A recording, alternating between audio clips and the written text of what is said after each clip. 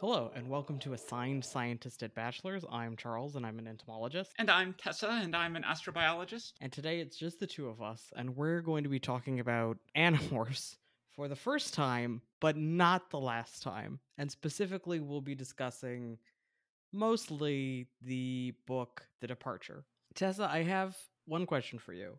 Mm-hmm. Who is your favorite Animorph? I like the books about Cassie the best, although Axe is a close second, because he always had a really interesting perspective. Marco could be fun, but he also kind of got a little annoying sometimes. Jake, I just couldn't get into his head at all. Rachel, there was usually a helping of angst. And I mean, Cassie could have that too, but Cassie always seemed a little bit more grounded. And Tobias was interesting, but also got kind of weird sometimes when he's like, I'm now a hawk and I'm attracted to lady hawks. I feel weird about that, which I mean, understandable, but. I do want to dip into this just briefly of Tobias's ongoing. I mean, they said puberty would be tough, right? But they never said this stuff. Right, exactly. It's especially so funny because obviously he and Rachel are one of the two main pairings of the books. I would say, I would make a joke, one of the three pairings of the books, obviously Rachel and Tobias, Jake and Cassie, Marco and Axe. Yeah, you know what? That is valid. Right? But obviously they're one of the couples. And it's so why there's one book specifically where Tobias is hanging out and Rachel comes to join him and she morphs into a bird and he's like, Rachel is so pretty, but she's even prettier when she turns into a bird, which already is a little bit like, hey, what's happening here, buddy? Yeah. But then he says, like, but actually, the eagle that she's morphing is a male eagle. So maybe she's not prettier as a bird. And it's like, Tobias, a lot is happening right now. Yeah. Well, I mentioned that too because there's in another book, he morphs into a human teenage girl, mostly to freak out a controller, and has absolutely no comment on this experience beyond the fact that Rachel helped him get dressed, and because I've forgotten how into fashion Rachel was, apparently he looked very good. Which, I mean, I guess I can kind of, see again, because, if you spend most of your time as a hawk, probably after a while, one human starts to feel just like another. It's that old chestnut. Is this a sign of something that I should investigate? Or am I just a bird now? Yeah, exactly. And we all have to ask ourselves this all the time.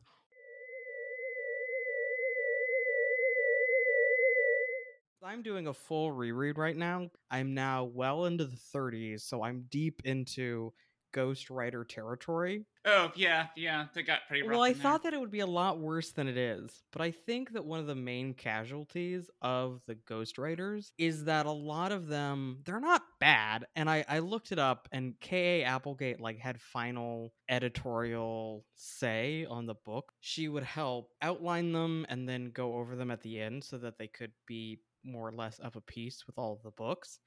But I think one of the main casualties is that Cassie kind of gets flattened out a little bit. She doesn't get as much nuance in the non-Cassie point of view books. I think the Cassie POV books, after the Ghostwriters really come on, are still good. But when she's sort of an accessory character, she's not as layered. I vaguely recall that. And yeah, I mean, I read a lot of those books are just kind of an empty space in my memory. Mm-hmm.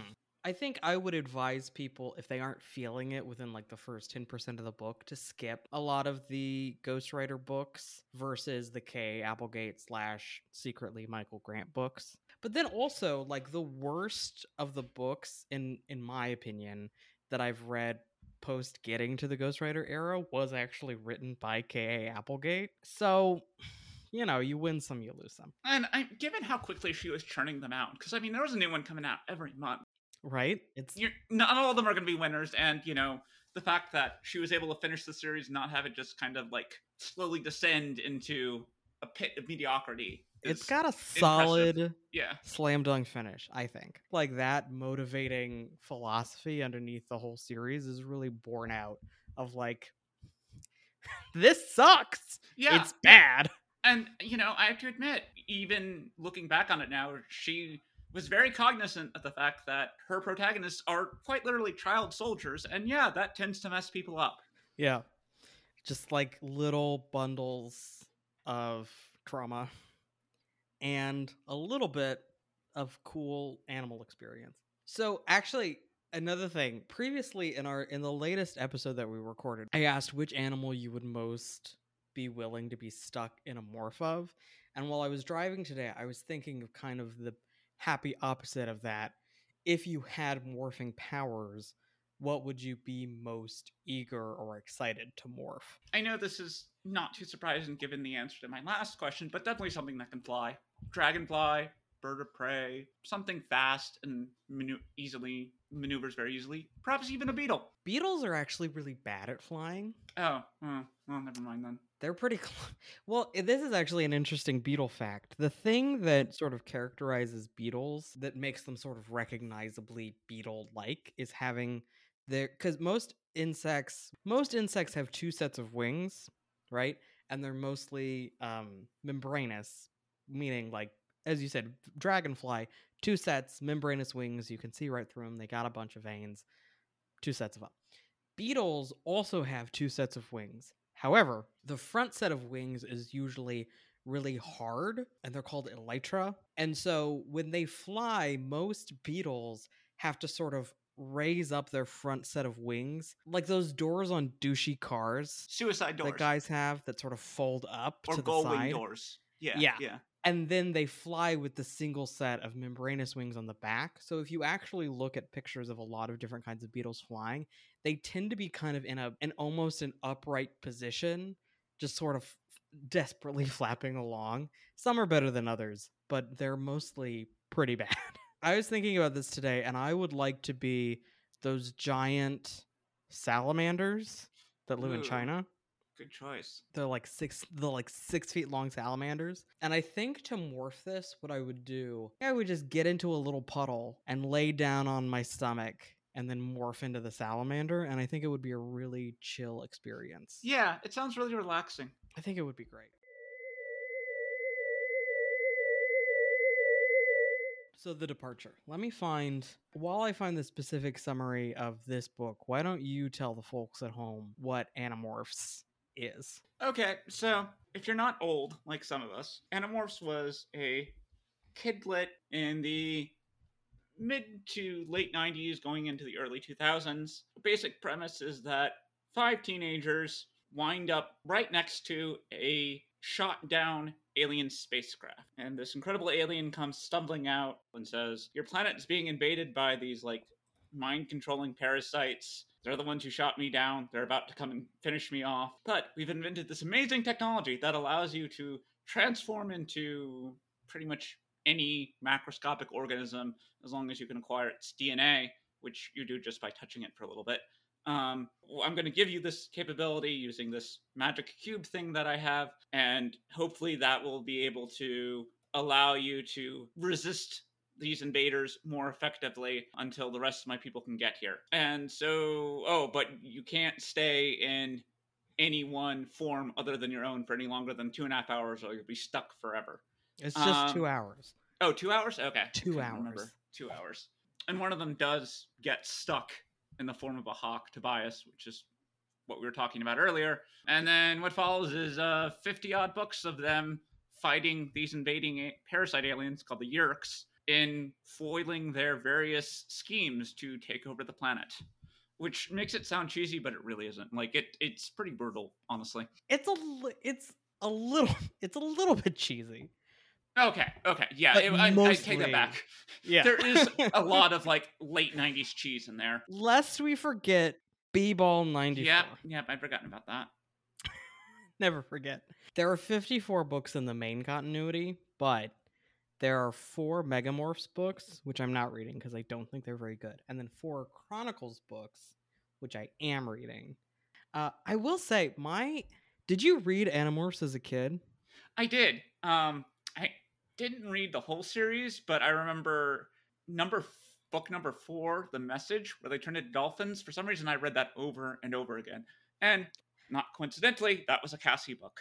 I mean, the one thing I know about young girls is that they love dolphins Yep. and horses. Accurate here on both counts. Yeah. Whereas I never particularly was into dolphins, and I think that's explain that, gender criticals. The thing is, when they were first being published, I was too young to read them because they started being published in the late 90s. Yeah, no, and I was like in just the right sweet spot because I was Yes. like 10. At or that so. age, I didn't know how to read. Gotcha. So, and then later I would see them because they would, in the library, there would be those like, turning organizers for sort of Yeah, cheap displays. paperbacks. Yes.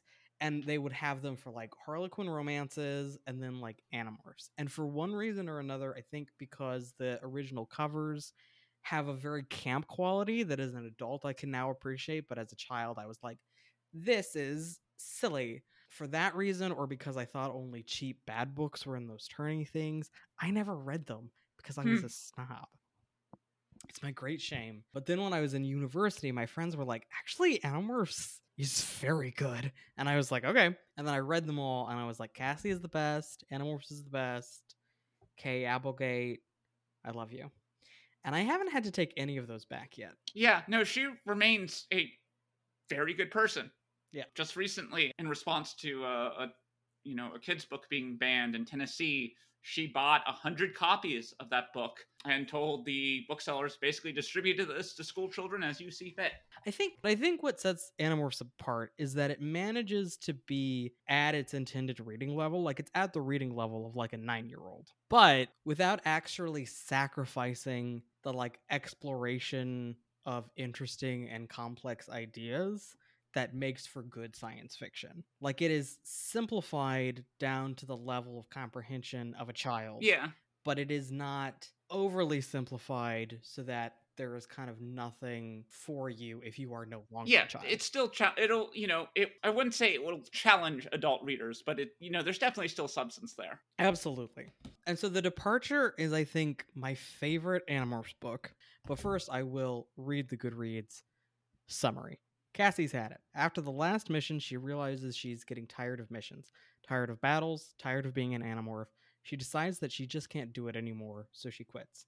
But that's not the worst that's happened. It seems a human controller named Karen followed Cassie after the last run-in with the Yeerks, and she knows Cassie is an Andalite, or human. Either way, if she exposes Cassie, it's all over. No more Cassie, no more Animorphs, no more planet Earth, ... The good news is this is only 19 out of a main continuity of 54 books, so we know that there's still Earth and Animorphs after this one. Yeah, spoilers. Spoiler alert. How does this one treat you, Tessa? I enjoyed this. I like the fact that the major part of it is that she ends up spending a lot of time stuck out in the wilderness with a controller, which is a person who has been like taken over by a Yeerk. And they actually end up having a lot of interesting conversations about how each side considers what the other side to be doing as unethical. Actually, I don't want to say like humanizing the enemy because they're not human, but like seeing them as like actual independent beings who have feelings and thoughts and desires of their own, and Aftron like specifically says, oh yeah, I didn't get into this because I wanted to fight and kill people. That's why I ended up infesting like a 5-year-old girl, because I thought it would be a nice quiet position and it would get me off the home world, and I wouldn't have to do anything really violent. So it makes us realize that some of the Yeerks are definitely, what's the word I'm looking for, complicit in what's going on, but they don't necessarily actively contribute to it. And at the end of the day, they're almost kind of indifferent to it, which is true for a lot of people. And that's actually something Cassie grapples with, is that she's complicit in a lot of human atrocities in the same way. Have you seen the DS9 episode, The Duet? Don't think so. If I have, it was a long time ago. Okay, well, at the risk of spoilers, The Duet is one of the episodes towards the end of the first season. Somebody calls down to like ops and they're like, we have a patient with Kalanora here, and Kira is there, and she's like, oh, Kalanora is only from people who were at the Galatep labor camp, which is one of the labor camps that the Cardassians had with the Bajorans. So she assumes this is a Bajoran who was a survivor of the camp. And then they get to Medbay, and then she's like, put this man under arrest because it's a Cardassian. So obviously the idea of there being a Cardassian who was at a specific labor camp then becomes, Oh, he's a war criminal, not a Right. survivor. And so the whole episode is basically a back and forth between this Cardassian and Kira. And he says that he was just a file clerk. He's basically innocent. Then it gets turned up that he was in fact a Gull. And a Gull is one of the like military positions within the Cardassian Empire, very high up. And then there are inconsistencies in his stories, and it turns out that actually he was the file clerk, and he felt so guilty about his complicit inaction against the atrocities of the camp that he underwent cosmetic surgery to look like the Gull and put himself in a position to be found, captured, and tried for war crimes as a desperate attempt to hold his countrymen accountable for the atrocities that he feels guilty for not stopping. Great episode.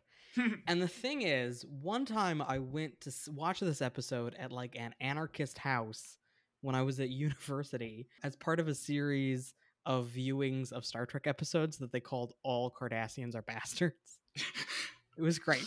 Beautiful. Yeah, and so we watched the duet, and then in the discussion afterwards, I was like, I always identify not with Kira, but with Eamon Maritza, who is the Cardassian who was the file clerk.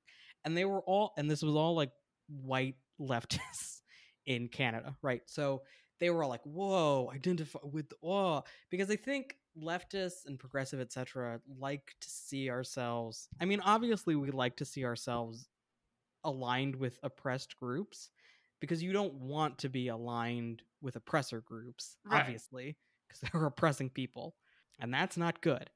But I always identify very strongly with Eamon Maritza, not because I want to be a war criminal, I don't, but because I often feel it's a weird position to be in, specifically as like a white queer trans person, where I am under threat because of homophobia and transphobia, but within my communities, like I am not in the 1% of the general population. I am in the 1% of trans people. Right. You know what I mean? Yeah.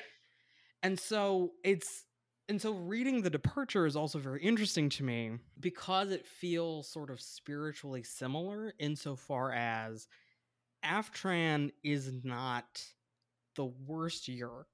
She is not actively going out and killing people and, causing large atrocities, but she isn't fighting it either. And that's an interesting position of what do you do in those positions of like where it's unclear. Yeah. Yeah. It makes it a little more muddled, a little more complicated. Because I do think it's interesting because this also begins sort of a sub-series, like a certain continuity within the books of we do see Aftran again, and there's a book later that I don't think you read where Aftran is going to be she's being held and she's going to be questioned, and obviously she knows everything about the Andalite, or the quote-unquote Andalite bandits, which are the Animorphs, who are mostly human. And if she gets, interrogated, then game over. So they have to go in and basically jailbreak Aftran out and save her. And then at the end of the book, they give her the ability to morph, and she acquires a whale, and she gets to be a whale forever, which is a pretty good deal. Especially Right, yeah. because the Yeerk's native environment is like the Yeerk pool. So they are basically aquatic individuals anyway. So being a whale is just like being a big, powerful Yeerk with vision. Yeah, she went for it because it was peaceful and she was big enough that no one was going to mess with her. Yeah. And so I think there's a lot to this book because in the end, because they have a lot of conversations of like, where Aftran through Karen is asking Cassie, would you be willing to give up the things that you are asking me to give up? And in the end, Cassie proves her integrity because she's like, yeah, I guess so. And for context, Yeerks in their native state, when they aren't like parasitizing another species, are blind, helpless, mostly helpless, like what, 6-inch long worms, basically. Basically, they're often You know, described as slugs in yeah. a very derogatory way. They find vision an extremely novel, almost addictive sense to have because it is something they do not experience in their native state. Yeah. And I was thinking about this recently as a side note of like, I think there's maybe a little bit of, and it almost feels too extreme to call it outright ableism, but it is a very kind of like a very like normalized sense of what it is good about being a human, right? Like we get to look at things. Well, there are blind people. You know what I mean?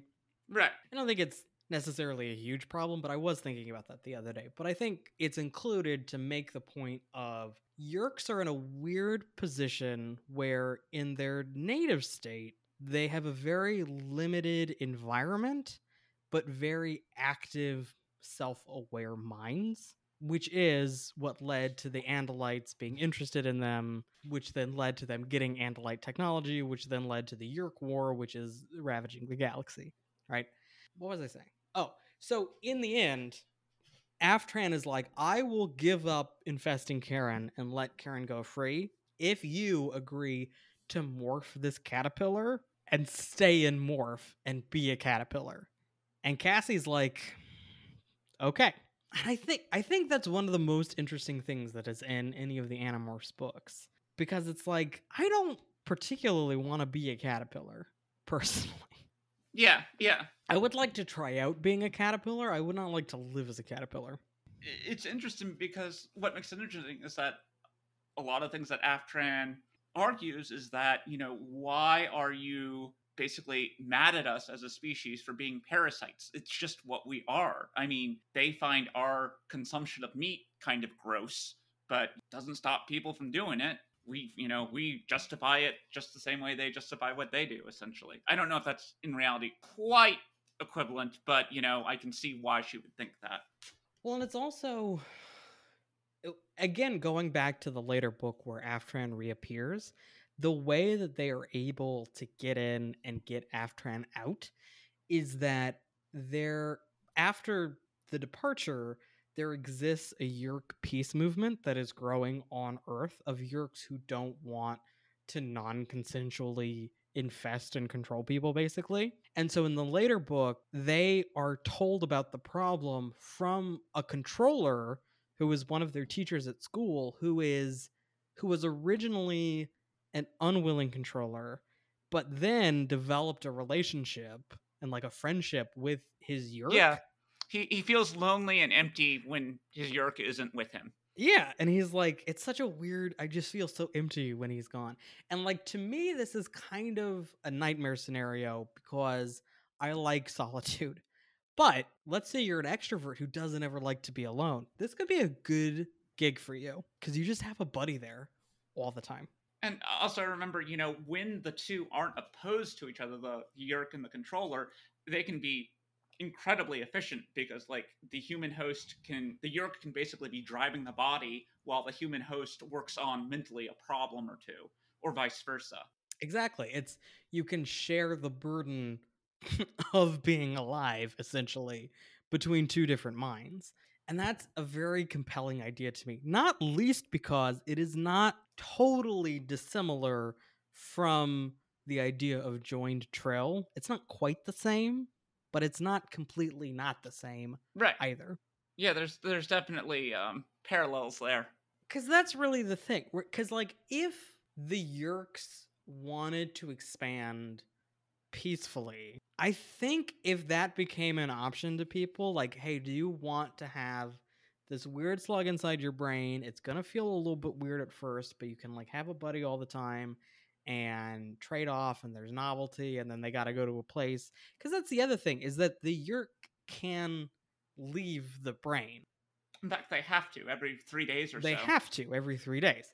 And so you can like have designated because that's the other thing, is that a true sort of partnership relationship between a Yeerk and a human has to be based on an immense amount of trust, because outside of the brain, the Yeerk can't effectively communicate with the because that's one of the real difficulties. And then in the later book, of course, part of the plot is also that Axe has like an inflamed gland in his head, and the way that they solve this problem, he's like passed out on the operating table, and Cassie has Aftran with her. She saved her and lets her go into Axe's head and connect to his brain and identify the exact place where Cassie needs to cut and get the thing out and how to do it. And they save Axe's life. But then he immediately wakes up on the operating table and his worst nightmare has been manifested. Yep. What a moment of tension. Great book. And, because that was something I was thinking about, is that, I mean, obviously this happened. The plot worked out the way it did because otherwise it wouldn't be a plot. If the Yeerks expanded peacefully, it might make for an interesting slice of life novel, but, probably would not be a bestseller amongst the YA set. But, just reading through this dialogue between Karen /Aftran and Cassie, things did not have to be this way. The Yeerks could have constructed synthetic host bodies, which a sister species of theirs, the Iskjord, it's heavily implied did. Well, rather, they did build synthetic bodies. It's implied they're a sister species, although it's never quite fully confirmed. Yeah. That's another great book. My boy Jake this is the thing. The first time that I read the Animorphs books, we're going off on a tangent, I wasn't that connected to Jake because, as I said on our Twitter the other day, I fully believe that he is the only one of the Animorphs that is a heterosexual person. No, I totally buy that, actually. Yeah, 100%. But on rereading it, because this is the thing, I didn't particularly like Marco the first time I read it either, but now I'm like really into Marco because I can appreciate the depths and layers of his character. I think originally I felt kind of antagonistic towards Marco because he was often antagonistic towards Cassie, and I was very defensive of Cassie. Understandable. Like, how dare you? But now I'm really into him. And Jake also, he is a great leader. Love you, Jake. Plus, he's dating Cassie for some period of time. I had forgotten that they get together. So the boy has taste. He's a nice boy who is also has severe PTSD. Yes, 100%.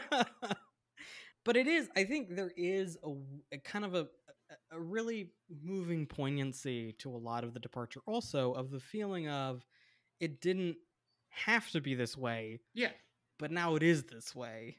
Because, I was thinking, the Yeerks could have given the option to morph into more capable forms if they wanted to, theoretically. Or if, they wanted to keep their form and their culture as it was, they could, on their planet, there's another, primate-like species called the Ged, which is what they evolved originally to sort of, parasitize / become symbiotes with, who, aren't particularly intelligent. Again, they're about as smart as a chimp, maybe a little less. And they're very clumsy and have poor vision, but it's what they had to start with.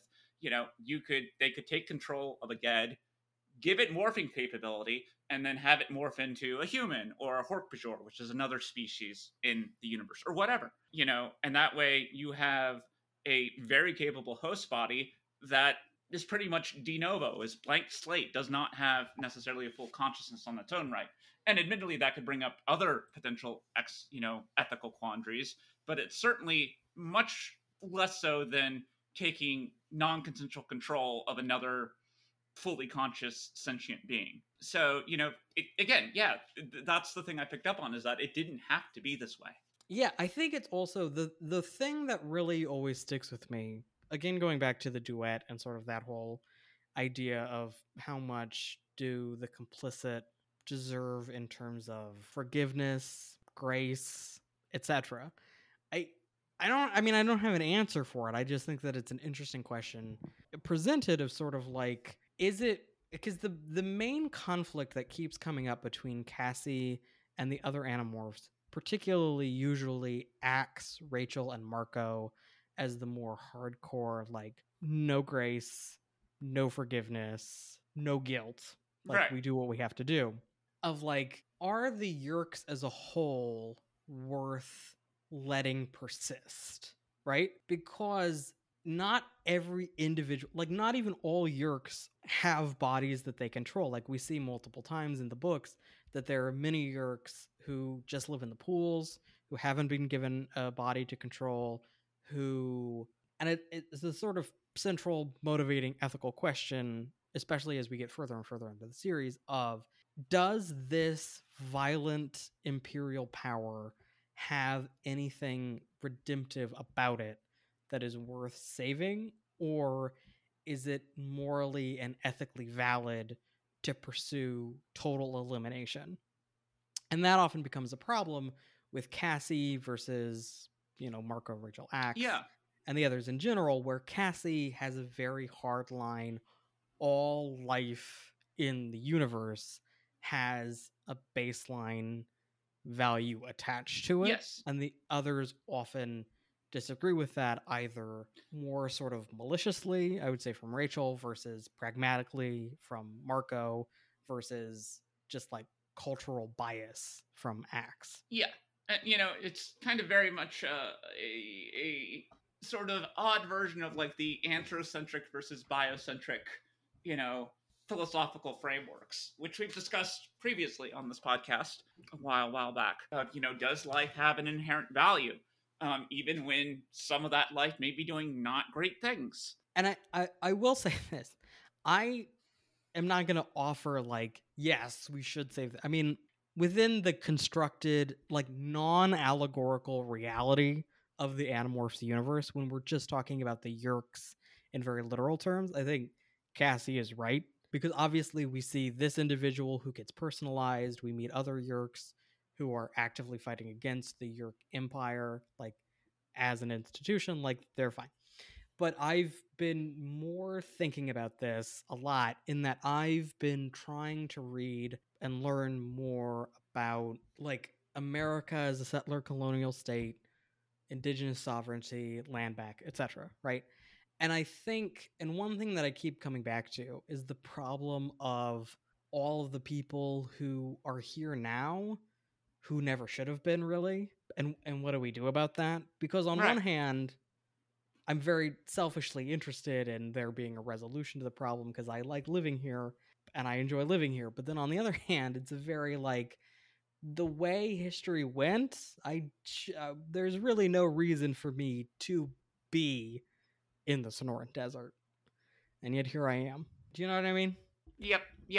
Again, there are parallels, whether we want to admit or not. And this is really, this is all just saying that when I read The Departure, when I watch The Duet, I am more often identifying with Aftran, with Eamon Maritza, because of the position of how do you resolve being in a position that you inherited through genocide, exploitation, racism, Right. imperialism. How do you reconcile that with also knowing from within your own mind that, oh, I'm not such a bad guy, right? Like that position of, I didn't ask for it, but I still have it, and what do I do with it? Right. Hashtag land back, hashtag find land back areas for tribes and nations in your area, and maybe give them some money. Good thing to do. Good thing to do. And or contribute to legal funds for land and water protectors. Either or. It's tax return season, but also we are in a pandemic and nobody has any money, so. As we've established in our latest episode recorded together, we're phasing in new into the episode questions, and I want to get your answer to, would you get a loved one cloned after they died? I don't think so. I think it would just be a really unsettling experience. I might do it if it were like a dog, but even then, I think it would still be kind of weird because they're not going to, person or animal, they're not going to act the exact same way that the previous individual did, but they're going to look almost exactly like them. And that's just going to be it's just going to make things worse. Yeah. It's at the risk of making this too Black Mirror, because I hate to give any concessions to them at all. But I think the sort of conclusion of that one episode where Yeah. not a clone as such, but like a reconstruction of a loved one from all of their social media posts, etc. I think it would be so kind of an uncanny valley of grief of like this looks and exactly like and acts basically like the thing or the person or the animal that I loved, but it's not quite the same thing. I think it would just make things. I don't think it would be comforting, and I think instead of being comforting, it would be actively grief induced. I think it would be Yes, really. exactly. Yeah, that's exactly my thoughts on it. That said, if I could sort of sci-fi, well, see, because there's sort of the two questions. One is the sort of would you clone them in the way that we do actually have cloned things of making a genetically identical new version, but then there's also the very sort of magic slash soft sci-fi idea of you basically copy paste an organism with all the That same gets, memories and the same this is personality. getting back into the discussion we had back way, way, way when we were first starting this one about whether or not it's immortality, if it's just copying yourself, or if there has Right. to be continuity of consciousness. I think I would feel more comfortable with that, as long as I didn't think about it too hard. The problem is you would think about it too hard. Knowing me, probably. I don't know. It'd probably depend a lot on the circumstances. And also, like, the wish of the person involved. If they said, I don't care, clone me back, you know, um, regardless of whatever philosophical implications of that, they're just like, yeah, I don't care, this is, for me, this is important. Yeah, I would respect those wishes. But, beyond that, I don't know. It'd probably depend on the person and the situation. I still don't think I would do it because I'm imagining here I definitely wouldn't do it with any of my human loved ones because I think that gets into very weird territory of like Yes. that's definitely not the same person. Yeah, that too. And then I was thinking about it because I think like Barbara Streisand has like cloned one of her dogs a bunch of times. That sounds right. And so that's what motivated me to think about this because I'm always hearing about Barbara Streisand because I love musical theater. And so I was thinking about like, would I get my beloved cat Hank cloned? Hank, whom I love more than almost anybody or anything in the world, who is my cat soulmate. Like, would I get that guy cloned? And it always comes back to, for me, like, is it fair to him to not let him just die?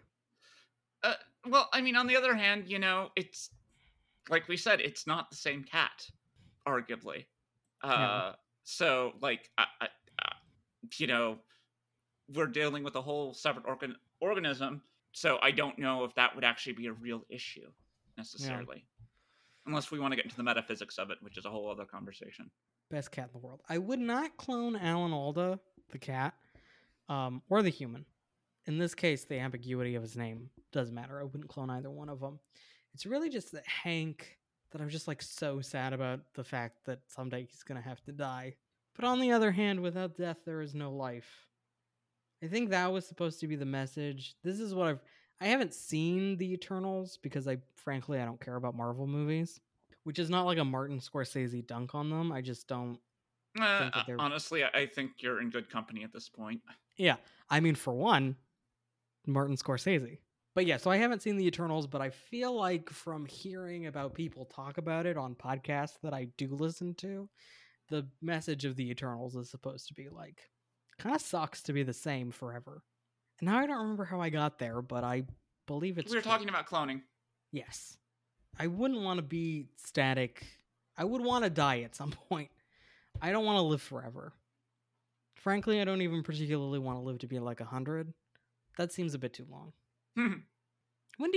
Tessa, when do you want to die? You know what? I haven't really thought that through, honestly. That's incredible to me. Because, part of it is that I still feel a little cheated, which I think is true for a lot of LGBT people, in that, we don't get to be our true selves until a bit later in life compared to a lot of people. mid-20s in my case. So I feel like I'm still playing catch up in that respect. And then maybe after another few years, I'll be able to think about, how, what age would I prefer to live to? I think a lot of it would depend on quality of life. I just don't want to live in a nursing home. Yeah, no, I totally get that. Much love to everybody who works in nursing homes and lives in nursing homes, but it's not for old Charles, I don't think. If you want to find me online, I am on Twitter at CockroachArls. And I am on Twitter at SpacerMace, SPACERMASE, or you can find more of my stuff online at tessafisher.com. The show is on Twitter at ASABpod, or at our website where we post show notes and transcripts for every episode, asabpodcast.com. And if you like the show, please tell other people that you think might also like it, because that's apparently the #1 way that podcasts grow. And until next time, keep on sciencing.